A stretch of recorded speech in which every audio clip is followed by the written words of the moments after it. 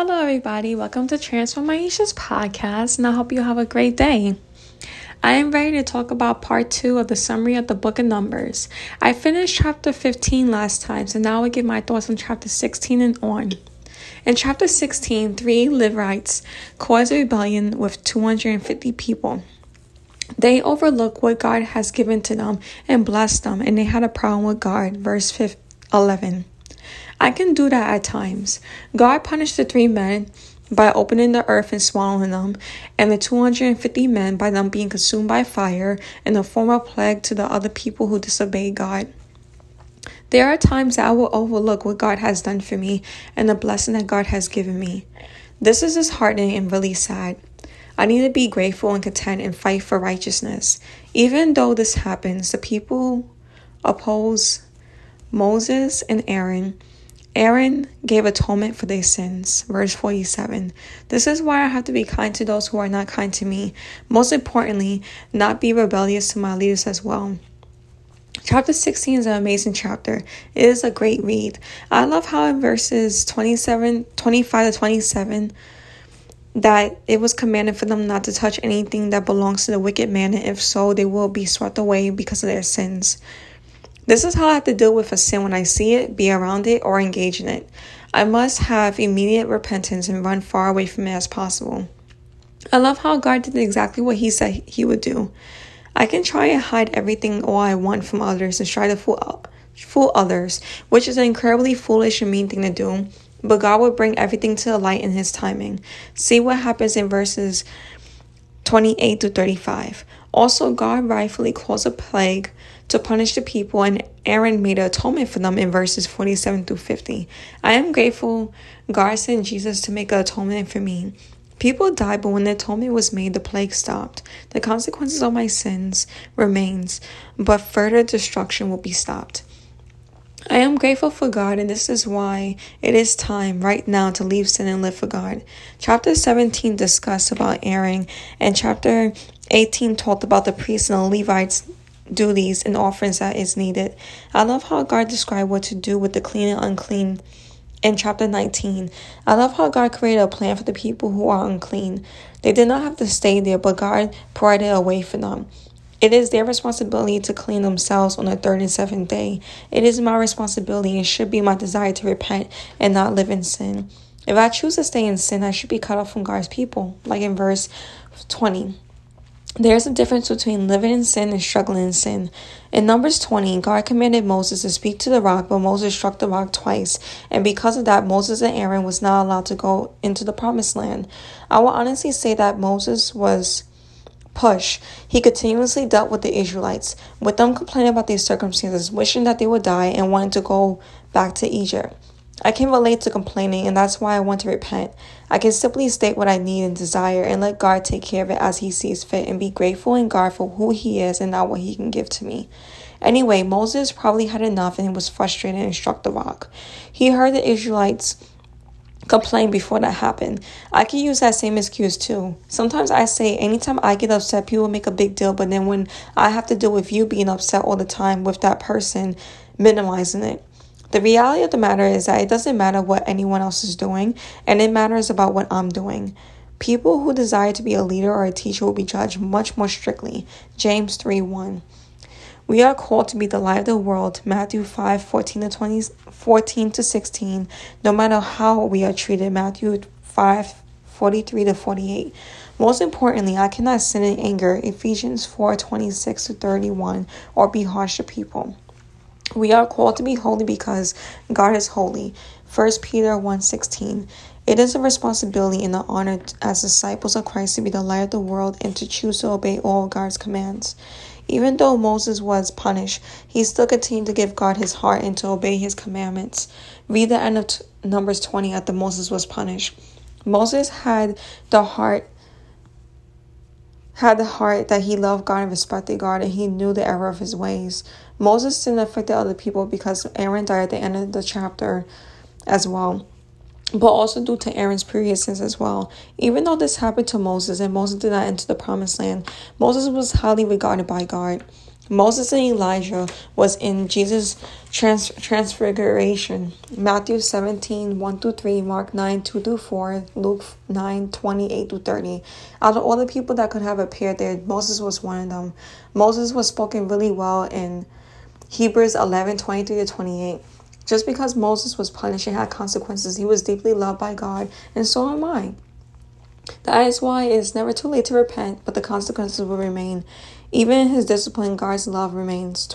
Hebrews 12, 4-11. Turn away and know that it is never too late. I learned that it is never a good idea to lose my temper and to sin against God. I can relate to the Israelites in chapter 21 of Numbers. I can make a vow to God, conditioning based on what God can do for me. Verses 2-3. God delivered and gave them the victory. Their heart was revealed when things turned bad for the Israelites and they started to grumble again. Numbers 21, 4-6. They tried to repent and God was faithful to them again. Verses 6-9. I can relate to doing this to God, unfortunately. God has a lot of patience with me and his feelings matter, and that's why I cannot minimize sin or barely try and fight against it. I have to think about how God would feel. He is not a robot that can just provide for me, but someone who loves me very much and has feelings and deserves nothing but less than respect and honor from me. Therefore, even though people weren't faithful to God, God was faithful to them. They were rightly punished for grumbling against God, but God provided aid and made them victorious in battle. This should make me want to be even more faithful to God and repent from my horrible ways. God was even faithful again in verses 34-35 and gave the Israelites the victory. Chapters 22-24 is a great story about Balaam and Balak. Balak wanted Balaam to curse the Israelites. Chapter 22, verse 6.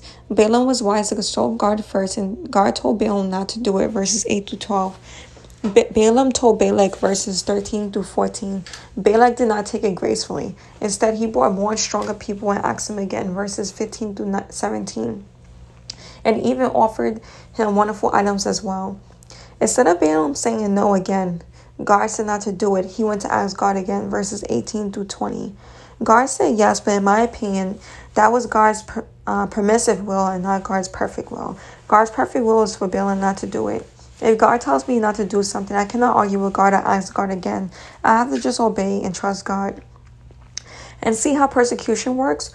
Balak brought more numerous amount of people to persecute and sway Balaam. Balaam goes and beats a donkey 3 times and then found out that God was angry with him. Verses 21-30. I'm sorry. That was just a funny story. I really encourage people to read it. God opened Balaam's eyes, and this is why he found out the reasons for the unusual behavior from the donkey, verses 31-33. Balaam realized he sinned, and this is where I believe that he repents and never turns back, because in the remaining 2 chapters, Balaam obeys the Lord and is not swayed by Balak's bribes and words. Balaam even repeatedly tells Balak that he would do what God wants him to do. Balaam delivers 7 messages, and Balak says unthinkable. Numbers 24:10-11. Then Balak's anger burned against Balaam. He struck his hands together and said to him, I once summoned you to curse my enemies, but you blessed them these 3 times. Now leave and go home. I said I will reward you handsomely, but the Lord has kept you from being rewarded. The world's rewards shouldn't matter because Jesus is everything. Philippians 3:8-10. What is more, I consider everything a loss because of the surpassing worth of knowing Christ Jesus my Lord, for whose sake I have lost all things. I consider them garbage that I may gain Christ and be found in him, not having righteousness of my own that comes from the law, but that which is through faith in Christ, the righteousness that comes from God on the basis of faith. I want to know Christ, yet to know the power of his resurrection and participate in his sufferings, becoming like him in his death. End quote. This is a great example of what I need to do when I'm facing persecution and opposition to do things against God. Balaam learned his lesson and repented, and it's a great lesson for me to learn on what to do with persecution and opposition. Balaam delivered the remaining messages and went on his way. He was unfazed by what Balak said because I believe Balaam found his contentment and worth in God alone. That is my goal in life. Numbers 25 is a sober warning for me on what can happen when I compromise my relationship with God and become enticed by the world. Then Moab seduced Israel and invited them to make sacrifices to their false gods, and eventually becoming yoked to Baal, Baal of Peor, Peor. Sin is not meant to give me what I want, but to cause me to be yoked and consumed and do things that I said I would never do before committing that sin. It is simply a trap and takes me away from the best relationship in my life, God. God brought judgment on them. Phinehas was zealous for God and stood out in faith and really impacted God. God blessed him as well. Verses 7 through 13. When I fight for righteousness, it would affect other people as well. In Numbers 26, the older generation of people that disobeyed God in the previous chapters were punished, 64 through 65 of chapter 26. God has patience and mercy, but we will reap what we sow. Galatians 6, 7 through 8. I love how Moses accepted the punishment from God and obeyed God. Numbers 27 verses 12 through 14. Moses even cared about God's mission and wanted to carry it out. Verses 15 through 21. He accepted the consequences for his actions, and his love and devotion to God never stopped. In verse 22. Just look at his actions after he was punished. Moses stayed with God. I need to have this heart when I am being disciplined by God. I absolutely love God's love and sovereignty in these chapters. And choosing to disobey God not only produces consequences, but potential of losing the best relationship in your life. The next 3 chapters, 28 to 30, is when God gave rules about offerings and sacrifices. I believe it's mentioned again because of the old Israelites that sinned and the previous chapters were no more. I love the chapter when it talked about what to do with vows. Really awesome. In chapter 31, God asked the Israelites to destroy the Midianites. Verse 7. The woman was spared, and Moses was angry because those were the same women that caused the plague and idolatry in the previous chapters. Verses 14 through 18. Moses had to purify themselves as well. 19 to 24. I love how in chapter 32, it showed why it's bad to disobey God's commands. Chapter 32, verses 7 through 15. I really love this verse. Numbers 32:23. But if you fail to do this, you'll be sinning against the Lord, and you may be sure that your sin will be found out. End quote. In addition, there are times that God would just give commands and explain why, and explain the consequences for disobedience, but then there are times that God does not. Please compare the next 3 verses from chapter 33, and you'll see what I'm talking about. So please read Numbers 33 verses 2 and in Numbers 33 verses 55 to 56. And you'll see what I'm talking about. Numbers 34 was a consensus of the Israelites before they entered the promised land. Only those who were below 20 years old and Joshua and Caleb were able to make it to the promised land. It just shows the importance of obeying God. Obeying God is through trusting his promises no matter what. This really encouraged me because it shows how trustworthy God is. Numbers 35 also shows that God dwelled with them and is an expectation not to defile the land.